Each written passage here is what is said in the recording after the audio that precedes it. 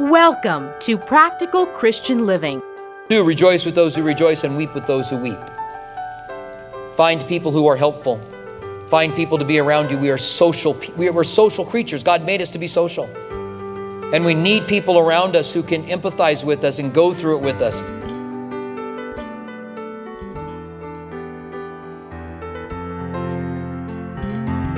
There may be pain in the night, but joy comes in the morning. We are bringing you part 2 of a very personal and powerful teaching today on Practical Christian Living on grief. We hope if you are in the midst of grieving right now, or you know someone who is, that you will stay with us as Pastor Robert shares on his own personal grief, hope, and how to comfort others with the sensitivity and love of Jesus. Here's more from this special teaching out of John chapter 11. Now let's take a look at what the Bible has to say about grief. I'm going to give you these kind of in rapid fire, so take some notes or revisit this teaching and get these. Number 1, we must go through grief. You have to go through it. You can't go around it. You can't escape it. You can't sidestep it. You've got to embrace it. You've got to go into the darkness and go through it in order to move forward.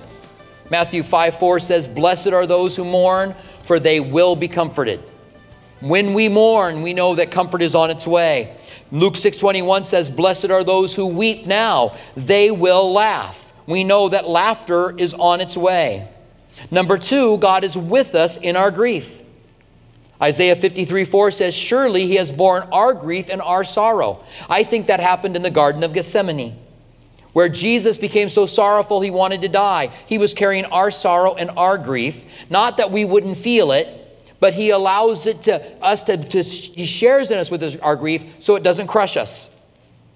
My youngest son said to me after his mom died, "Grief is like a monster, and if I let it, it would destroy me." Jesus carried it so it won't destroy us. Psalms 34:18 says, "The Lord is near to those who are brokenhearted." When you are brokenhearted, God is close to you. He's near to you. Psalms 23:4 says, "Yea, though I walk through the valley of the shadow of death, I will fear no evil, for you are with me." God is with us in the valley of the shadow of death. I can tell you of so many strange things that happened when Lisa was sick. I had somebody tell me, "I'm so sick of the devil taking people's lives," and I had to tell them, it's not like that. God was everywhere in her sickness, everywhere in her death. So evident. We would say to each other on the way to the hospital or on the way to the doctor's office, "I have that strange peace again. I think it's going to be bad news." And there would be just this strange peace when this bad news was given to us. He was with us in the valley of the shadow of death. The Bible says the death of his saints are precious in his eyes.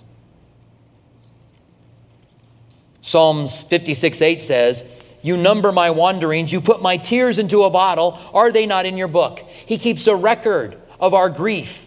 He is so close to it. He helps us when we are grieving. Psalms 30:11 says, "You have turned my mourning to dancing." He will take our mourning. He will bring us through the process, and he will turn our mourning into dancing. He will put off my sackcloth, and he will clothe me with gladness. Moving from the grieving into the dancing and the grieving into the gladness is the natural way it happens, but you have to go through it. Your grieving will end. Revelation 21:4 says there will be no more grieving. Romans 8:18 says that the things of this world cannot be compared to the glory of eternity. And Proverbs 35 says, "His favor is for life. Weeping may endure for a night, but joy comes in the morning." And I can tell you that I had a 1.5 year long dark night. But it lifted, and joy came in the morning. What do you do when you're grieving? The Bible says in 1 Peter 5:7, "Cast your cares upon him because he cares for you." Talk honestly with God. We'll see that Mary and Martha both do that. Tell him how you're feeling. I would add, try to be respectful. But God can handle anything. I'm so thankful with that when I told God, "I don't think you love me," that God didn't judge me at that moment. God knew what I was facing and going through. Number 2, rejoice with those who rejoice and weep with those who weep. Find people who are helpful. Find people to be around you. We're social creatures. God made us to be social. And we need people around us who can empathize with us and go through it with us. People that aren't going to say things that are just like after 2 or 3 weeks. Someone said, I don't understand why you're still sad. She's in heaven. Well, I'm not grieving because she's in heaven. Oh, she's in the presence of God. How awful. She's there with Jesus. How horrible. I'm grieving because I miss her. I wouldn't see her again for a long time. And that was just a great grief to me. And we say things that are like, wow. Instead of just weeping with them. And letting your speech be seasoned with salt. 2 Corinthians 1:4 says that we are to comfort people with the comfort that we've been comforted with. And I found great comfort after services when people would come up to me and say, I lost my wife the same week you lost Lisa. We could talk about what we were going through. Those who would say 11 years ago, I lost my wife, and I just want you to know I know what you're going through, and I'm praying for you. There's great comfort in that. We comfort with the comfort we've been comforted with. I believe I can comfort people more now in grief because I know. People will say that to me. I'll start talking about how I feel, and they go, you know. And I know. I do. We had Jeremy Camp who came and was at our resurrection celebration the year after Lisa died. And I usually meet the artist and kind of just say hi to them. If we have them a few times, I may develop a relationship with them a little bit. But he wanted to see me. He wanted to sit down with me. When I sat down with him, he began to talk to me about his loss of his wife and comforting me in my loss.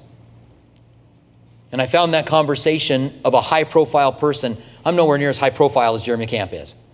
But my grief was very public, and his was very public. And we were able to talk on those levels. And he was able to give me some advice on what would be good things to do and not do. And we can comfort those who are comforted. Finally, the Bible tells us that we will be reunited with our loved ones. 1 Thessalonians chapter 4 says there will be a resurrection. John 11, which we're covering today, we see a preview as God brings 2 grieving sisters back together again with their brother who had died 4 days before and was decaying. It's a preview of what we're going to have. Now, let's look at the passage. This will be the fastest little covering of a passage I've ever done. So when Jesus came, he found that this is verse 17, John chapter 11. So when Jesus came, he found that he had already been in the tomb 4 days.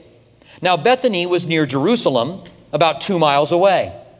And many of the Jews had joined the women around Mary and Martha to comfort them concerning their brother. So it's 4 days after the death, and still people are around them comforting them. This is the biblical way to do it. Both Old and New Testament tell us that. Being around people that understand us, that grieve with us, that comfort us, that's good. Being people like Job's comforters, bad. Job said to his friends, miserable comforters are you all.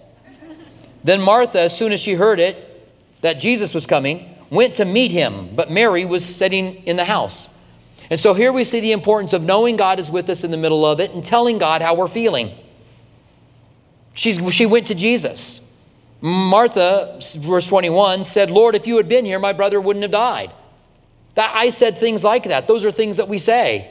Why did you let this happen? Couldn't you have stopped it? Why did she have to die? We say the same kind of things. You can say anything to God. I would add, try to be respectful. But God is very tender towards us because we have a broken heart and he knows we're sharing our real feelings. God's big enough to handle the things you say. And then in verse 22, she kind of maybe felt kind of how bad that sounded. Lord, if you'd have been here, she wouldn't have accusation. He wouldn't have died. So in verse 22, but even now I know that whatever you ask God, God will give you. She didn't let the grief break her faith. And that happens. People have such grief that it destroys their faith. And she says, I know that anything you ask will be done now. She wasn't saying that Lazarus would be risen from the dead because in her mind he had decayed for 4 days and he would have to overcome the decaying process. He had to heal the decaying process when he raised him from the dead. And in her mind that couldn't be done. Jesus said to her, your brother will rise again. A well-placed scripture. not a machine gun. I'm going to go in there and just let them know all the things the Bible has to say about it. Boom, boom, boom, boom, boom, boom, boom. That's annoying. It's also annoying to give a sermon to someone who's in grief. Just go ahead and tell you what's going on and just be with them. A well-placed scripture can be rich and powerful. Martha said to him, I know that he will rise again in the resurrection in the last day. She said, I have that hope. I know I'll see him again. And Jesus said to her, I am the resurrection and the life. He who believes in me, though he may die, he shall live. And whoever lives and believes in me shall never die. Do you believe this? Now that is the seventh I am. And I planned on covering all 7 of the I ams today, but I won't. We'll do that another time. But Jesus has 7 I am statements in the book of John. I am the door. I am is one of them. And here I am, the resurrection. I am the bread of life. And then he says to her, do you believe this? It's not just enough to know that Jesus is the resurrection, but do you believe it? And he said that to Martha. And she said, yes, Lord, I believe you are the Messiah, the Christ, the Son who is to come into the world. The foretold Messiah, I believe that you are him. And when she had said these things, she went her way and secretly called Mary, her sister. The teacher has come and is calling for you. As soon as she heard that, she arose quickly and came to him. Now Jesus had not yet gone into town, but was in the place where Martha met him. And the Jews who were with her in the house and comforting her, when they saw that, Mary rose up quickly and went out, following her, saying, she is going to the tomb to weep there. And when Mary came to where Jesus was and saw him, she fell down at his feet, saying to him, Lord, if you had been here, my brother wouldn't have died. Same thing Martha said, same accusation, but it's a little different because she's at his feet. See, every time we see Mary, she's at his feet learning from him. She's at his feet anointing him with oil, and now she's at his feet in her grief. Being healthy before we face grief spiritually helps us afterwards. Now, therefore, when Jesus saw her weeping, and the Jews who came with her weeping, he groaned in his spirit and was troubled. Now, some people say that this word groaned is a horse's snort, the Greek word, a horse's snort. So they make a big deal out of that, and they say, well, Jesus was angry here. He was angry at sin. He was angry at doubt. He was angry at death. And so he snorted. I don't know. I kind of think that Jesus was entering into that empathy. Jesus had the capability to be empathetic as well. Let me say that coherently. Jesus had the ability to be empathetic as well. And when he was groaned and troubled in his spirit, I think he was joining into their grief. And he said to them, where have you laid him? And they said, Lord, come and see. And Jesus wept. Why did he cry? Because he's giving us an example of how we treat people who are grieving. We embrace them. We tell them how sorry we are that they're going through this, and we cry with them, as Jesus did. You know, WWJD, what would Jesus do? Well, we know. Then the Jews said, see how we loved him. Then they said, could not this man who opened the eyes of the blind have saved him from dying? Which is same questions we have. These people are going through the same thing that we go through. Then Jesus, again groaning in himself, he's groaning all the way to the tomb, came to the tomb. It was a cave and a stone lie against it. And Jesus said, take away the stone. Martha, the sister of him who is dead, said to him, Lord, by now there is a stench, for he has been dead for 4 days. Martha has heard Jesus give commands, have seen people follow them, and has seen the power of that. We have pointed out in our Jesus encounters that Jesus, when he healed people, just told them to do something. He didn't say, be healed. He didn't pray to be healed. He said to the 10 lepers, go and show yourself to the priest. And the Bible says, in their going, they were healed. And so now he tells her to do something, remove the stone. And I have an objection to that. He's going to stink. It's a true objection. It's going to stink. But when Jesus tells you to do something, do you have your objection? I hear it all the time. Jesus says to forgive, and I can't forgive. You don't, you're supposed to. You got to love people. I can't love. There's unlovable people around here. He gives us commands, and we have our objections, and we miss out on so much. Listen to how Jesus responded to her when she refused and had an objection. Jesus said to her, "Did I not say to you that if you would believe, you would see the glory of God?" If you believe, you're going to see the power of God and His commands in Scripture if you are willing to do them. This is a whole another sermon, by the way. Then they took away the stone from the place where the dead man was laying. And Jesus lifted up His eyes and said, "Father, I thank you that you have heard me. I know you always hear me, but because of the people who are standing by, I said this, that they may believe that you sent me." He wanted us to know that He was in concert with the Father. The Father and the Son have brought us the resurrection. And this is a preview. This is a dead man who was decayed. And now, verse 43, and when He had said these things, He cried out with a loud voice, "Lazarus, come out." It must have startled people. They rolled the stone away. Maybe some of them were even covering their faces. And Jesus suddenly cries out. It was so opposite of the mystics, of the religions that have little incantations to try to do miracles. They whisper under their breath. And Jesus wanted to know there's none of that. There's nothing mystical here. By every preacher who has ever taught on this passage has said to us, he had to use the name Lazarus because if he didn't, he would empty out the graveyard. And that's true. If you've ever been to the Mount of Olives, you know there are graves everywhere. And it would have been, I think Skip Heitzig said, it would have been the night of the living dead. Lazarus comes out and he's in his grave clothes. And when the dead man came forth bound hand and foot in his grave clothes. Now, what a humiliating way to be resurrected. I mean, he healed the decaying body, gave him back his life, and called him forth. And Lazarus doesn't get to walk out with some kind of entrance. I'm here. Jesus, he doesn't get to do that. He wakes up, he's dead, and he wakes up and he thinks, what's that smell? And he's bound hand and foot, and he's got to wiggle off the slab. And then he's got to wiggle out of the tomb because Jesus gave him the command to. And everybody's watching this. And Jesus says, go and unwrap him. Go and loose him. Let him go. And so everybody goes up, and Mary and Martha, and they unwrap their brother, and they hug him, and they kiss him, and they are reunited with him. And as it were, this is what will happen to every one of us. I know we're not going to literally unwrap them in their grave clothes, but as it were, there will be this incredible reuniting.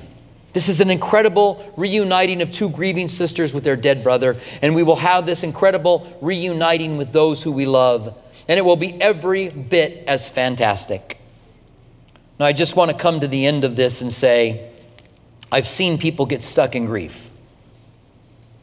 We have a family member who lost his wife a couple of years ago, and he's never allowed himself to even begin to heal. I'm not saying that he should be through it yet, but I'm simply saying that what he's doing isn't healthy. Be sure you don't distract yourself. Be sure you don't get stuck in one of these stages, because people do get stuck in them. And they never come out and go through it. And God wants us to come out and go through it. This is an experience in life that we've been given help with, and how it should look and how it should happen. We've been given scriptures. Let's go through it healthy. And let's be the right kind of person to come alongside of people. There will be another study that I will do on how to help people who are grieving. There's some more specific things that I haven't talked about. But I really hope that this has helped you, that you would be able to come alongside of those who are grieving and help them. And I hope that as you face grieving in the future, because we all will, unless Jesus comes back tomorrow, we're going to face grieving, that we would be a little bit more ready for what it is. I know it may not help in the middle of the darkness, but you would know what I'm going through is natural. And you wouldn't let people try to guilt you out of going through it. Putting on a happy face so people stop saying, when are you going to get over this? That's not your job. Your job isn't to make them happy. Your job is to help them through this. And they'll get through it on their own time. Stand with me, would you, and let's pray. Father, we want to thank you that we have this passage with these two grieving sisters and Jesus' interaction with them. We thank you that you can speak to us in such a powerful and incredible way through it. We pray that you would meet us in our grief, and we pray you would help us as we are around those who are grieving. And we thank you for this. In the name of Jesus, we pray. Amen. I'd like you to keep your heads bowed, please, and your eyes closed for just a couple of minutes. I'd also like to ask that no one would leave early. We're almost done. We'll dismiss you here momentarily, I promise. But if you're here today and you have never given your life to Christ, you've got to be deliberate about it. You've got to receive Him. You've got to invite Him in. You must be born again, Jesus said. He stands at the door and He knocks. And when you hear Him knock, you have to open the door and invite Him in. And if you don't open the door and invite Him in, then He won't come in. You have the choice. Choose you this day whom you will serve. Anyone here who doesn't know the Lord can call out upon Him and be saved. God's got a plan. God's got a call. God's got a purpose. God will forgive your sins. He'll do a work inside of you. He'll allow you to do what you were created to do. You were created to know Him, and He's got a plan, a purpose, a cause for your life. And for those of you that have made a commitment in the past and then you walked away, maybe because Christianity was different than what you expected, maybe now you got a better perspective, you know what to expect. Maybe because you got distracted by the world, the cares and the worries of this world, the desire to make money. Maybe just outright sin. You just wanted to be involved in sin, so you just walked away from God. But now it's time to come back. You're a prodigal. You're a prodigal son, you're a prodigal daughter. Jesus says, I'm going after the prodigals. I'm going to leave the 99, I'm going to go after the one. The only time we see God running in the Bible is when He runs to His prodigal son, and he fell on his neck and he wept that his son had returned. That's how God feels about you as a prodigal. He will bring you back, and not as a second-class Christian. And I was a prodigal for a year, and God came and got me. He made all of the circumstances happen to bring me back. And when I got close and it looked like I wasn't going to do it, God did even more. He even went another step. My best friend got saved. He didn't even know that I knew what getting saved was. When he told me, go to church, I got saved. I'm like, shut up. So the Lord can bring you back today. And if you're here with every head bowed and every eye closed, and you want to receive the Lord as your Savior, or you want to come back to Him tonight, then I'm going to ask you just to simply raise your hand. Lift your hand up now and lift it up high so I can see it. God bless you, ma'am, by the doors. God bless you back over here, sir. That's great.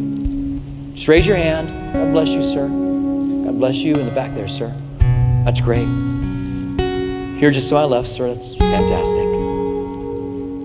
Anyone else? I'm not going to go on and on. The Bible says today is the day of salvation, and today, if you hear God's voice, don't harden your heart. If God is calling you back or calling you, don't harden your heart against Him today. For today is the day of salvation. God bless you. That's great. All right, scan the room one more time. All right, you can put your hands down. And I would like everyone, including those who raised their hands, to repeat this prayer after me. Dear Heavenly Father, I confess that I have sinned. And I know my sin has separated me from you. But I also understand that I can be forgiven by the death of Jesus on the cross. So I invite you into my life, and I turn from my sin that I can live for you. In the name of Jesus. Amen. Welcome to the family of God. Welcome back. We pray that the Lord is speaking to you in a personal way here at Practical Christian Living. If you'd like to hear more of Robert Furrow's teachings, visit CalvaryTucson.com. For our local listeners, Calvary Tucson is open and holding physical services while being mindful of social distancing guidelines. Our East Campus at Speedway and Camino Seco meets Saturdays at 6 p.m. and Sunday mornings at 9:45 a.m. Our West Campus, south of Palo Verde and I-10, meets Sunday mornings at 8:30 a.m. and 11 a.m. Our midweek service times are Wednesday evening at 6 p.m. at our East Campus and 7:15 p.m. at our West Campus. If you prefer, you can watch our service online at live.calvarytucson.com and also on our Facebook page and YouTube channel. Our online campus is available during East Campus service times. If Practical Christian Living Radio has blessed you and you'd like to donate, please visit PCLAZ.org.